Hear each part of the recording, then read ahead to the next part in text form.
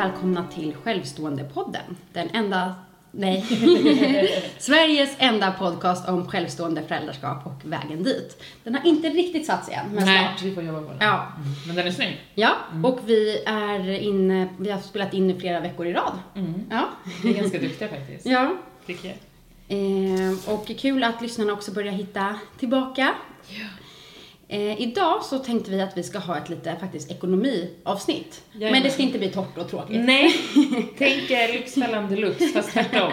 Nej, men liksom, vi ska ge er alla tipsen här nu innan det blir för tufft. Hur vi ska tänka före, helt enkelt. Ja, för att många både tänker att när man är under processen, det kan ju kosta mycket pengar, mycket mer än om man är med en partner och inte behöver hjälp av vården.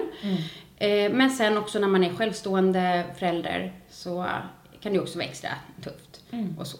Och sen lite ekonomitips runt själva processen också, det som inte bara rör processen, helt enkelt. Yes. Och båda vi två gör ju den här processen, eller jag har gjort den genom regionfinansierat och du håller också på med det. Precis. Så det kan ju kosta hur mycket som helst om man inte lyckas på de försöken eller om man av någon anledning inte kan göra regionfinansierat. Man kanske har barn privat. Ja, precis. Man kanske har barn sedan tidigare eller något annat. Ja. Så att allt vi kommer säga nu och alla tips vi kommer ge, det kommer ju vara på något sätt ändå grundet i vår bakgrund med att göra det regionsfinansierat. Eller landstingsfinansierat. Så att ni har med det. Däremot så tror jag säkert att många tips, om inte alla, kan vara hjälpsamma ändå. Ja. Till er. Yes. Men har du tänkt något särskilt under tiden som du har varit försökare eller funderare? Var det något som du tänkte koppla till ekonomi? Både ja och nej. Jag har nog haft turen i att ha en ganska så här god grundinställning till min ekonomi från början och ha lite av en spara. Kommer du ihåg Spara och slösa för övrigt? Vilken tidning var det? Inte var det Lyckoposten. Lyckovärnen. Nej? Något som Lyckoposten. Ja. Side note. Nej, men jag är definitivt mer en spara än en slösa. Men sen tycker jag också, alltså jag gör det ju lite till en sport att försöka spara pengar. Alltså jag gör ju det lite till en lek, till någonting kul så att det inte bara blir det här negativa på en gång. Men jag vet min första tanke när det kom till ekonomi, när jag skulle påbörja det här, då var det ju liksom, måtte jag klara mig under de här alltså de här försöken jag får. För att herregud, försöka inom regionen. Inom regionen, ja. För vem vill kunna betala alla de pengarna det kommer krävas om jag inte gör det? Och det är nog därför jag också så här går och drar lite på mitt sista försök. För att jag vet att om det inte funkar, då kommer det bli en annan femma sen. Liksom. Och det pratade du om lite i förra avsnittet, att du vill liksom ha så optimala förutsättningar som du kan inför sista försöket. Men utöver det, jag har alltid varit duktig och haft liksom buffert på kontot. Många pratar ju om sådär att jag har inga pengar kvar. Jag är mer sådär, alla pengar som inte går åt, de sätter jag in och sparar. Så att jag har alltid haft en buffert. Så att jag är nog inte den jättebästa personen på att fråga just sådär vad jag tänkte. För att jag var inte jätteorolig och är inte fortfarande. Nej, men du sa där att du såg det lite som en sport. Kan du ge några exempel? Vad är dina liksom, paradgrenar? Mina tips. Nej, men grejen är ju också det, i och med att jag nu ännu inte har barn och med tanke på hur jag bor så har jag ju olika typer av till exempel mataffärer att vända mig emellan. Och att jag tar liksom en dag i veckan om jag ser att okej, på den affären är det extra erbjudanden på det och på den affären så finns det och det. Och att jag också liksom tar mig den tiden. För det kanske inte är jättemycket pengar jag sparar på en gång, men får man in det på rutin så tänker jag att man kan spara massa slantar där. En annan grej som jag gör är att när jag är och handlar så handlar inte jag alltid det som jag vill ha eller är sugen på just då, utan jag handlar och bunkrar upp med sånt som är på extrapris i respektive butik. För gör man det under några veckor, när man kommer upp i några månader, då har du helt plötsligt den där köttfärsen i frysen, eller då har du laxbitarna i frysen, eller havremjölken i skafferiet, för att du köpte det när det var på extrapris. Och sen kan du ta det att idag får det bli tacos, eller nu öppnar jag en ny mjölk för att det finns. Du köper den inte för att du vill ha den just då. Förstår du skillnaden liksom? Ja, absolut. Den är ganska smart faktiskt.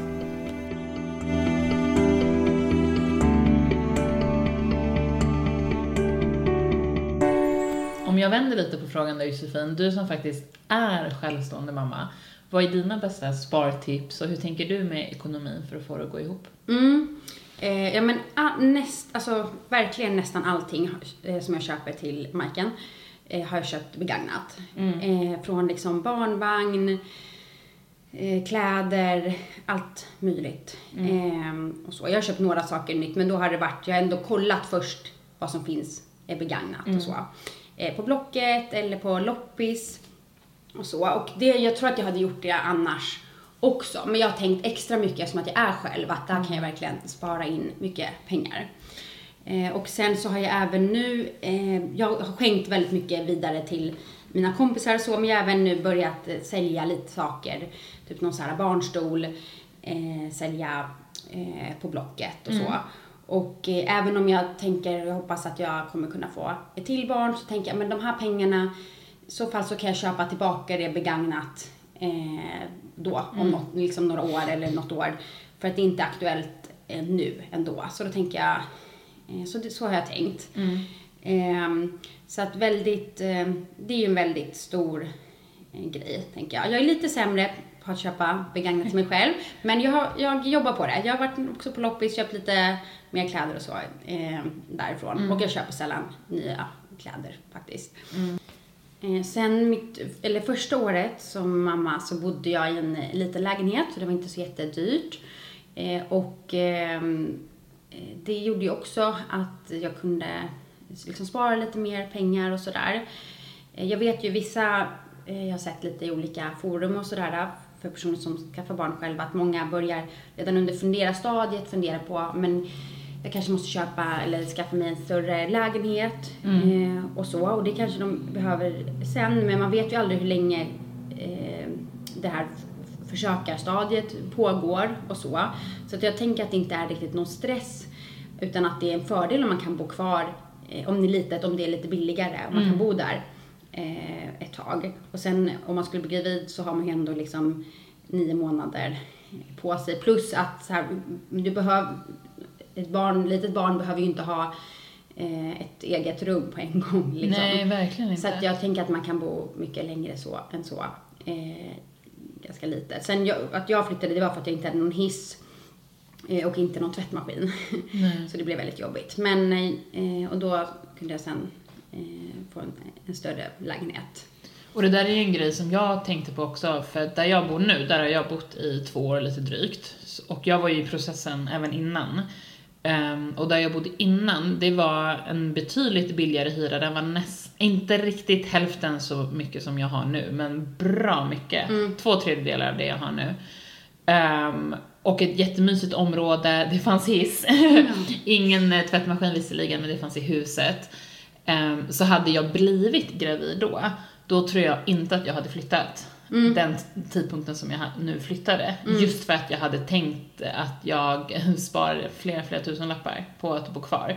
Och sen istället då försökt flytta lagom till förskolestart. Liksom. Ja. Så hade jag nog tänkt. Ja, för man kan ju liksom testa och se hur det funkar att bo så. Och jag vet ju också andra som har liksom pratat om, ja, men kan man köpa någon slags boende tillsammans, någon slags kollektivboende och så att om man vågar tänka lite utanför boxen också. Ja, så det kan ju också vara såklart väldigt svårt som vi bor i Stockholm och så man kan ju inte alltid bara välja hur man vill bo.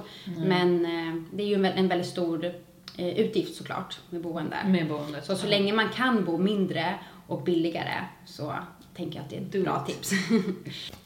En annan grej som jag tänkte på, det var ju det här, för du pratade Josefin om att sälja barngrejer vidare och att köpa dem begagnat. Men jag tror även vi vuxna har en del saker i våra gömmor där man säkert med största sannolikhet kan hitta saker som man inte använder så mycket och som man själv kan sälja vidare. Bara för att nämna olika såna här marketplace online, och det finns olika appar där du kan på ett smidigt och enkelt sätt sälja dina grejer vidare. Så det kan ju också vara ett tips att faktiskt inventera vad man har själv. Se vart du kan tänka dig att bli av med grejer för att faktiskt spara lite pengar också. Eller få in pengar snarare än att spara.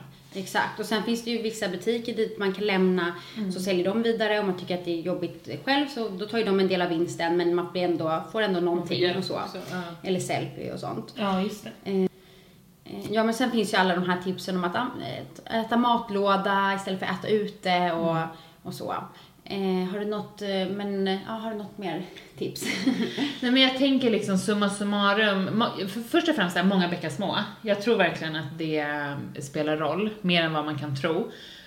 Och sen om det inte kommer så naturligt för en det här med att ha ett sparkapital, så tror jag att det är viktigt att man ändå tar sig tiden, hur tråkigt det än må kännas eller tyckas, att sätta sig ner och se över sina utgifter, allt ifrån hyra till mobil, till wifi, till matinköp och allt annat, och ta sig den tiden och strukturera upp och se vart pengarna går åt, för det är nog tyvärr först då som man också kan se vart du kan spara in, när du ser svart på vitt hur mycket du gör av med. Ja, verkligen. Och sen planera sin behandling därefter, hur mycket, jag behöver så här mycket till en fertilitetsbehandling, eller jag tänker att jag behöver så här mycket första året med bebis till exempel.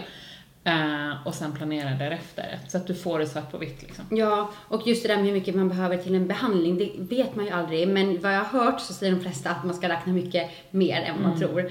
För att ta i lite och tänka att okej, men om man kanske tror att det ska gå på 3 försök, räkna kanske för 5 försök då, och så kanske det blir positivt överraskad istället. Ja, det tror jag med.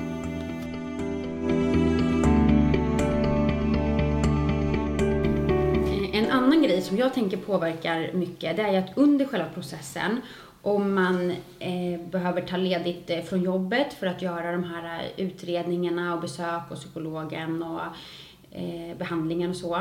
Kanske man behöver, de som gör utomlands behöver liksom resa, det kanske då tar flera dagar och så. Eller om man har en väldigt flexibel arbetsgivare, man kanske kan jobba på distans, eller man kan flexa och så.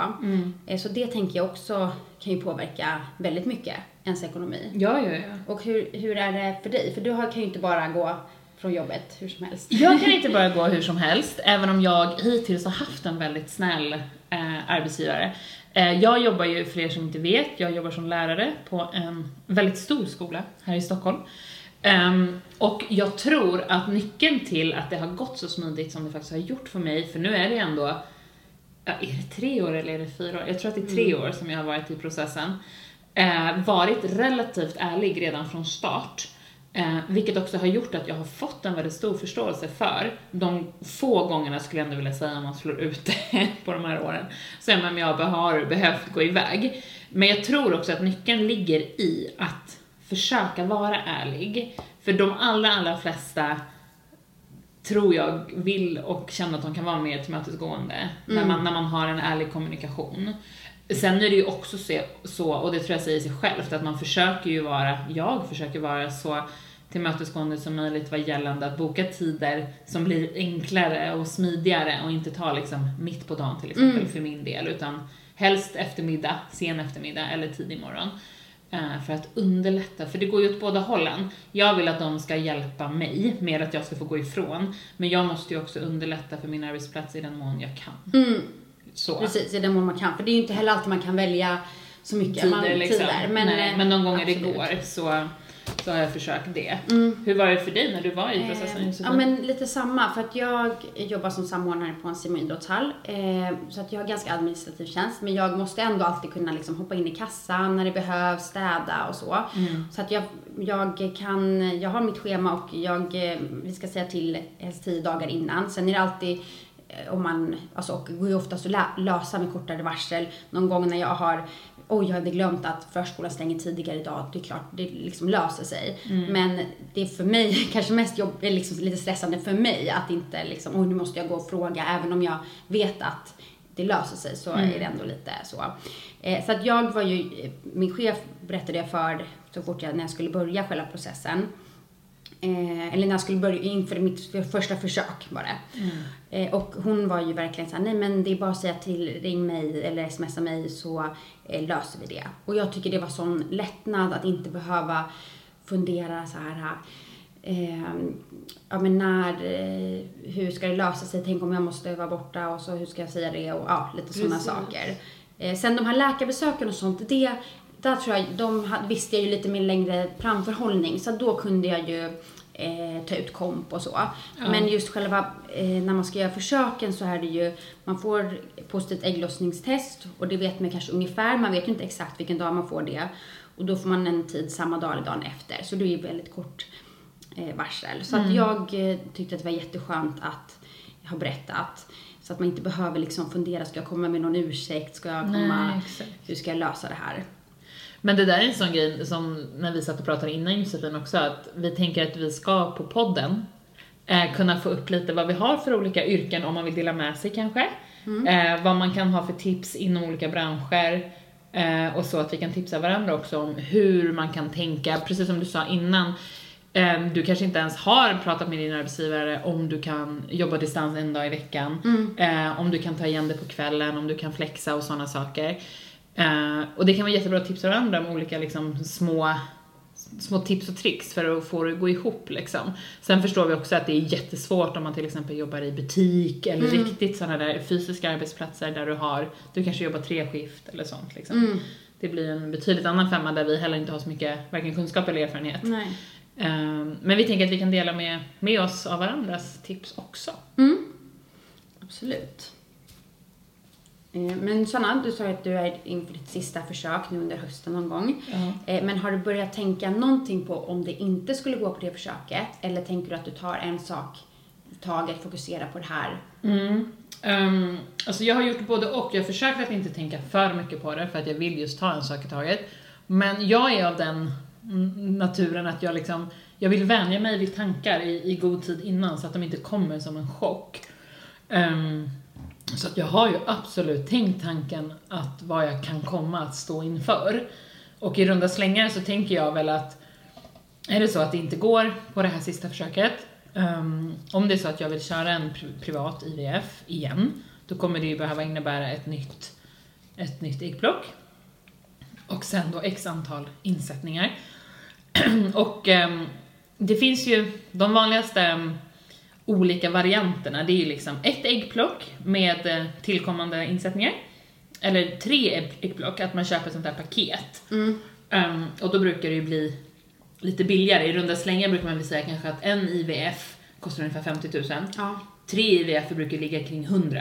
Minst. Är det 3 uttag då, eller är det 3 äggplock? Ja, och sen får man betala för varje insättning? Ja, som jag har förstått. Jag har inte tittat jättenoga än. Men man räknar det som 3 stimuleringar liksom. Och en lyckad stimulering är ju då att det blir ett äggplock. Och då kan det ju bli att det blir inga ägg. Eller som Klara säger, att det blir ett ägg eller att det blir 10-15. Och som jag har förstått det, för jag har en bekant som har gjort flera IVF:er, så ingår det en insättning per äggplock. Resterande får du betala för. Det är som jag har förstått det. Ja, men så jag tror jag känner igen det faktiskt. Ja, jag kan ha fel, eller så är det olika från klinik till klinik. Men jag har svårt att se att, låt säga att både du och jag skulle göra en IVF, vi betalar lika mycket, du får ut 15 ägg och jag får ut 2, att vi har betalat samma pris men att du får sätta in alla dina och jag får sätta in mina 2. Så att jag tror att det är en som ingår och så får man betala någon extra, men vi kan ha fel. Och det är ju då lite skillnad då, om vi tänker de som när man gör det under regionfinansierat. För alla ägg som du får ut får du sätta in utan att betala någonting. Precis. Det får man. Och men jag tänker också, det är många som står mellan det här, vi pratar lite om det här med, ska jag välja insemination eller IVF? Och oftast om man får regionfinansierat så vill de oftast att man ska börja med insemination, och det är ju mycket billigare. Och sen brukar det vara att man då får 6 försök, men man kan byta de 2 sista inseminationerna till en IVF. Och jag kände ju själv så här när jag hade gjort 2 inseminationer, nej men nu vill jag gå över på IVF.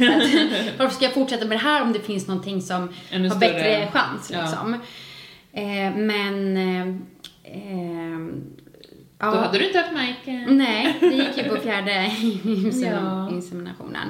Och sen men om man ska betala själv, alltså jag tänker själv nu om jag skulle ha ett syskon och jag är själv, alltså på ett sätt, eftersom att det gick på 4:e, så tänker jag att då är det ju nästan mer prisvärt att göra en IVF och det är högre chans och kanske att man får ut fler ägg och så. Men samtidigt så är det såklart stor skillnad om man skulle ha tur att det går på första försöket. Så det är så här, vaskar de där 50 000. Ja, liksom. Men skulle man då så här, ta en insemination först bara för att liksom chansa. Ja, och sen göra IVF och då kanske den här inseminationen på 20 000 inte är så mycket pengar i hela loppet liksom. Jag vet Nej, inte. det är lurigt. Och jag tänker ju spontant också sådär, låt säga 2024 då liksom, om jag skulle stå inför valet. Spontant nu så känner jag så här, nej men då kanske jag skulle köra en IVF bara. För peppar, när jag gjorde jag fick ut 14 ägg. Alla befruktades normalt.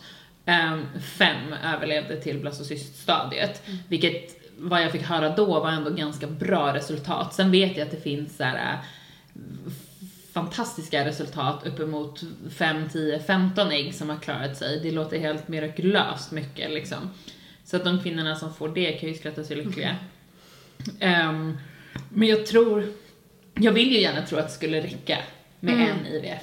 För sen vet jag inte om jag skulle göra en IVF och kanske de 5 insättningarna. Jag vet inte hur pigg jag skulle vara på IVF 2 om jag haft 5 misslyckade insättningar. Nej. Men är du med liksom? Ja, och då skulle man känna att man måste göra dem för att jag har betalt för dem. Men allt man egentligen kanske skulle vilja göra är att bara gå och dra något grått över sig. Ja. Så att det är jättesvårt. Och det är ju liksom... nej, det är ju det att man aldrig vet hur många försök som behövs. Så jag vet, vissa är ju sådär att de tänker, men jag bestämmer innan ett visst antal försök och det går inte över det, då tänker jag över något annat, då kanske det här inte är rätt liksom väg, och antingen sörjer det och jag liksom väljer ett liv utan barn, eller kanske man väljer någon annan typ av familj, alltså familjehem eller adoption eller så. Medan andra kanske man får ta det till gång för man vet inte hur kroppen påverkas och hur man kommer. Vissa vill ju verkligen försöka tills sista kronan liksom. Medan vissa känner, men det kanske inte är värt det. Det kanske inte är värt min hälsa, det kanske inte är värt ekonomin och så. Nej. Men det är ju det där, men verkligen där man ser ofta så här paket, ska man ta ett eller ska man köpa sådana här paket?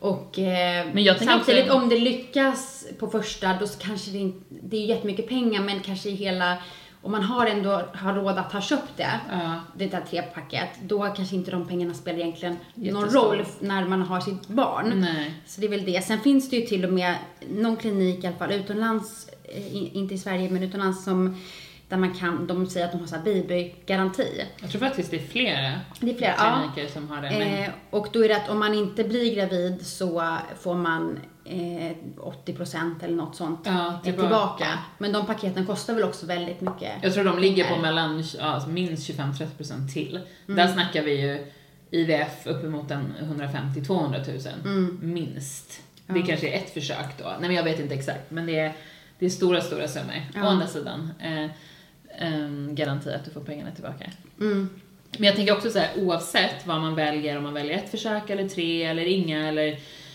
ett x antal tusen som man kan tänka sig att lägga oavsett hur många försök, så tror jag att det är viktigt att man tänker de jobbiga tankarna. Alltså, när är det slut för mig? Så att man vågar, att man inte bara tutar och kör på i all oändlighet. Liksom, utan att man vågar tänka så här, när räcker det? För annars tror jag att man kan nästan gå upp i det här så att det blir lite ohälsosamt nästan. Ja, det tror jag absolut. Och sen så ska man ha råd också att leva livet med. Ja, både det och sen också med barn kostar ju också mycket. Jag tycker många kanske så här, men just när man har små barn, att det är inte så dyrt. Liksom, man skulle nästan kunna få faktiskt, jag tror man skulle kunna få faktiskt allt gratis. Alltså det är folk som skänker bort liksom barnvagnar, kläder. Om man inte bryr sig om liksom märke eller så kan man få i princip allt gratis till bebisar. Men sen så är det en annan sak att ha ett större barn som kanske inte, alltså den kanske bryr sig mer om vad det är för märke eller sådana saker. Så att jag tänker också passa på att så här, jag köper liksom allt på loppis nu, och Majken älskar det, hon älskar att gå på loppis, så att det är väldigt bra också. Men att det är liksom, nej, det kostar inte så mycket att ha ett litet barn, men att ha stora barn så kanske hålla på med aktiviteter och så, det blir det mycket.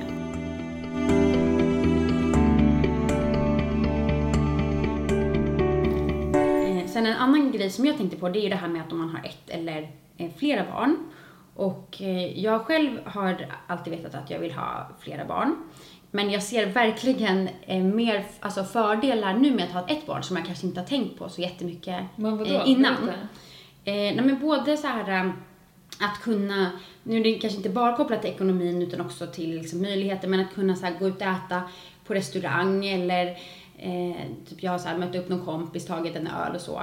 Och ändå fått liksom Majken att sova i vagnen. Men att försöka få 2 barn att somna i vagnen samtidigt. Det känns... Det var Wonder Woman. Ja, jag känner mig verkligen som Wonder Woman är på ett barn och somnar liksom. Och även så här resa, nu ska vi ut och resa, och även jag har ju rest en del både i Sverige och utomlands med Majken.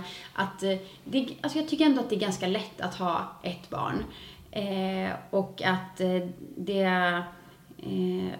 att det skulle bli så himla stort steg att ha ett till barn. Och det säger ju till och med de som har i 2 föräldrar. Som tycker många att det är så att 2-barnschocken. Jag kan tänka mig att det verkligen är det då, för att 2 föräldrar på ett barn känns att det kan inte vara så jobbigt. Kan det verkligen vara så jobbigt som men såklart, alla kan ha, vissa barn sover ju inte alls och vissa barn, så det kan, jag fattar att och alla får klaga och så. Men jag kan, om man ändå är 2 vuxna på ett barn, så kan man man kan ge varandra egen tid och så. Sen tror jag att många kanske är lite dåliga på det, och att det gör att de aldrig är riktigt liksom utvilade och så, för att de aldrig direkt ger varandra tid att träffa sina vänner så mycket och så som de hade kunnat göra, eller gå och träna eller sådär. Men, och då när de får ett till barn, så då märker de liksom hur lyxigt de hade det innan. Men alltså man är själv, så kanske man från början är ganska inställd på att det är ganska tufft och så, men också, jag vet inte, jag har ju ändå tyckt att det varit generellt lättare än vad jag har trott. Kanske för att jag just var inställd att det skulle bli jag tror din inställning gör jättemycket, Josefin. Du har verkligen en bra inställning till det mesta gällande. Ja, och sen så har jag varit inte så rädd för att liksom hitta på saker och resa och sådär. Men det hade ju verkligen varit ett steg till att göra det med 2 barn. Och även då liksom ekonomiskt och så. Så att jag skulle nästan önska att jag själv liksom kände att jag var liksom nöjd med att bara ha ett barn. För jag kände att man hade kunnat haft ett sånt liksom lyxigt liv. Att kunna liksom gå ut och äta och så. Just inte bara ekonomiskt utan också att det är praktiskt. Liksom. Och resa och sådana saker. Ja. Men hur tänker du då, Josefin, nu? Hur tänker du liksom inför ett eventuellt barn 2? Ja, men jag är fortfarande väldigt säker på att jag vill ha ett till barn. Men jag har faktiskt mer och mer landat i att jag vill ha barn med någon. Okay. Och förut så kände jag nog ändå så här, men jag skulle absolut kunna skaffa till barn själv. Och det känner jag väl fortfarande att om jag inte skulle träffa någon liksom nu inom några år, så hade jag nog gjort det. Har du någon sån ålder typ, när du är... Nej, alltså just nu har jag tyckt att det varit ganska skönt. Just för att Majken är liksom lite större och jag kan prata med henne, hon kan prata. Och vissa saker är ju verkligen 700 gånger värre att ha ett stort barn än att ha ett litet barn. Jag tycker att den enklaste tiden var liksom de första 6 månaderna. Medan många tycker precis tvärtom. Men samtidigt är det vissa saker som är enklare nu också. Och det är ganska skönt att ha ett lite större barn. Så att jag är inte jättesugen nu. Jag skulle kunna ha liksom en liten bebis som hade liksom fått hänga med mycket. Men jag är inte jättesugen att ha typ en 1-åring som, men det jag pratar om, så att dra ut allting och inte leka riktigt med någon. Alltså den fasen tycker jag var ganska utmanande. Så att, och jag har mer så här tänkt att det hade varit väldigt mysigt att få uppleva det här med någon. Och jag vill ju också verkligen träffa en partner.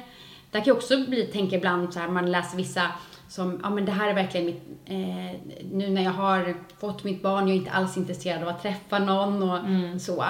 Men det känner jag ju verkligen att jag verkligen vill träffa någon. Och jag tror att det skulle göra det väldigt mycket svårare där också om jag hade 2 barn. För att om jag har 1 barn, jag kan ändå liksom få barnvakt för att gå på någon dejt och så. Och jag tror att vissa killar kan nog, det är ju svårare för att man har barn hela tiden, men samtidigt en fördel är ju ändå att jag har ingen annan kille som de behöver ta hänsyn till. Nej, exakt, det är det jag tänker också är fördelen. Ja, jag är väldigt liksom fri och så.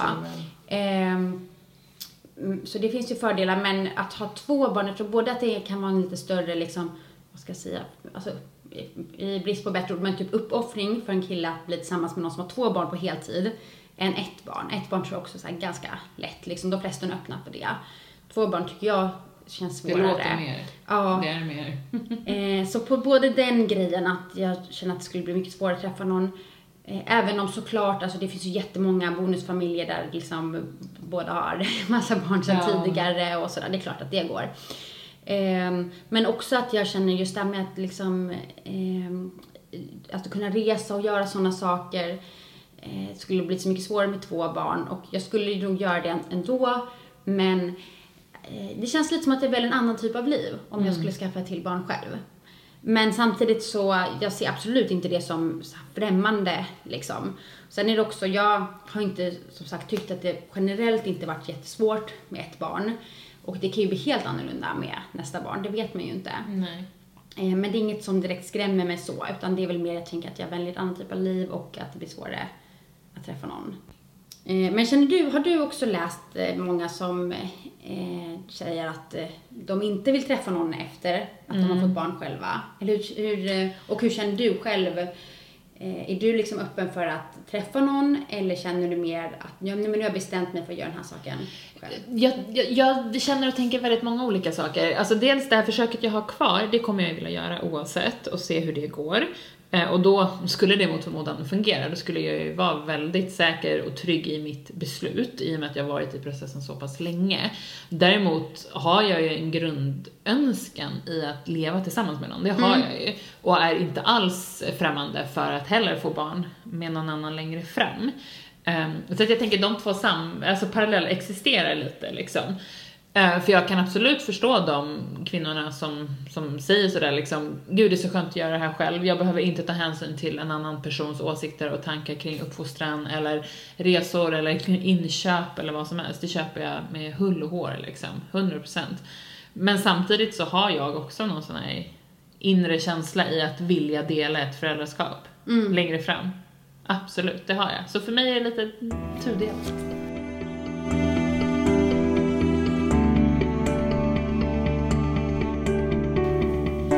Så, helt plötsligt har det gått massa tid och vi har också kommit ifrån vårt ekonomifokus lite som vi skulle ha. Men det kanske var bra. Det kanske var bra. Så att det inte bara blir ekonomi om man tycker det är tråkigt. Så får man lite annat också. Ja, man får lite av allt hos oss. Det är perfekt. Men det börjar lida mot sitt slut här och vi vill tacka återigen alla som hittar hit till oss. Tack så jättemycket för att ni lyssnar och kommenterar och interagerar med oss på både Facebook och på Instagram. Ja, och jag har sett att vi även har fått en recension och så att ni får jättegärna, vi blir jätteglada, så ni får jättegärna lämna en recension eller ett litet betyg på podcaster eller på Spotify. Jag tror att vi även finns på lite andra appar. Sök efter oss bara, Självstående podden. Ja, och kolla om ni lyssnar någonstans där vi inte finns, så hör av er så ska vi försöka se till att vi finns där också. Vi ska göra vårt bästa. Vi inte liksom, vi har lärt oss allt det här under processens gång, men vi kämpar på. Vi gör vad vi kan. Tack för att ni lyssnade. Hej då.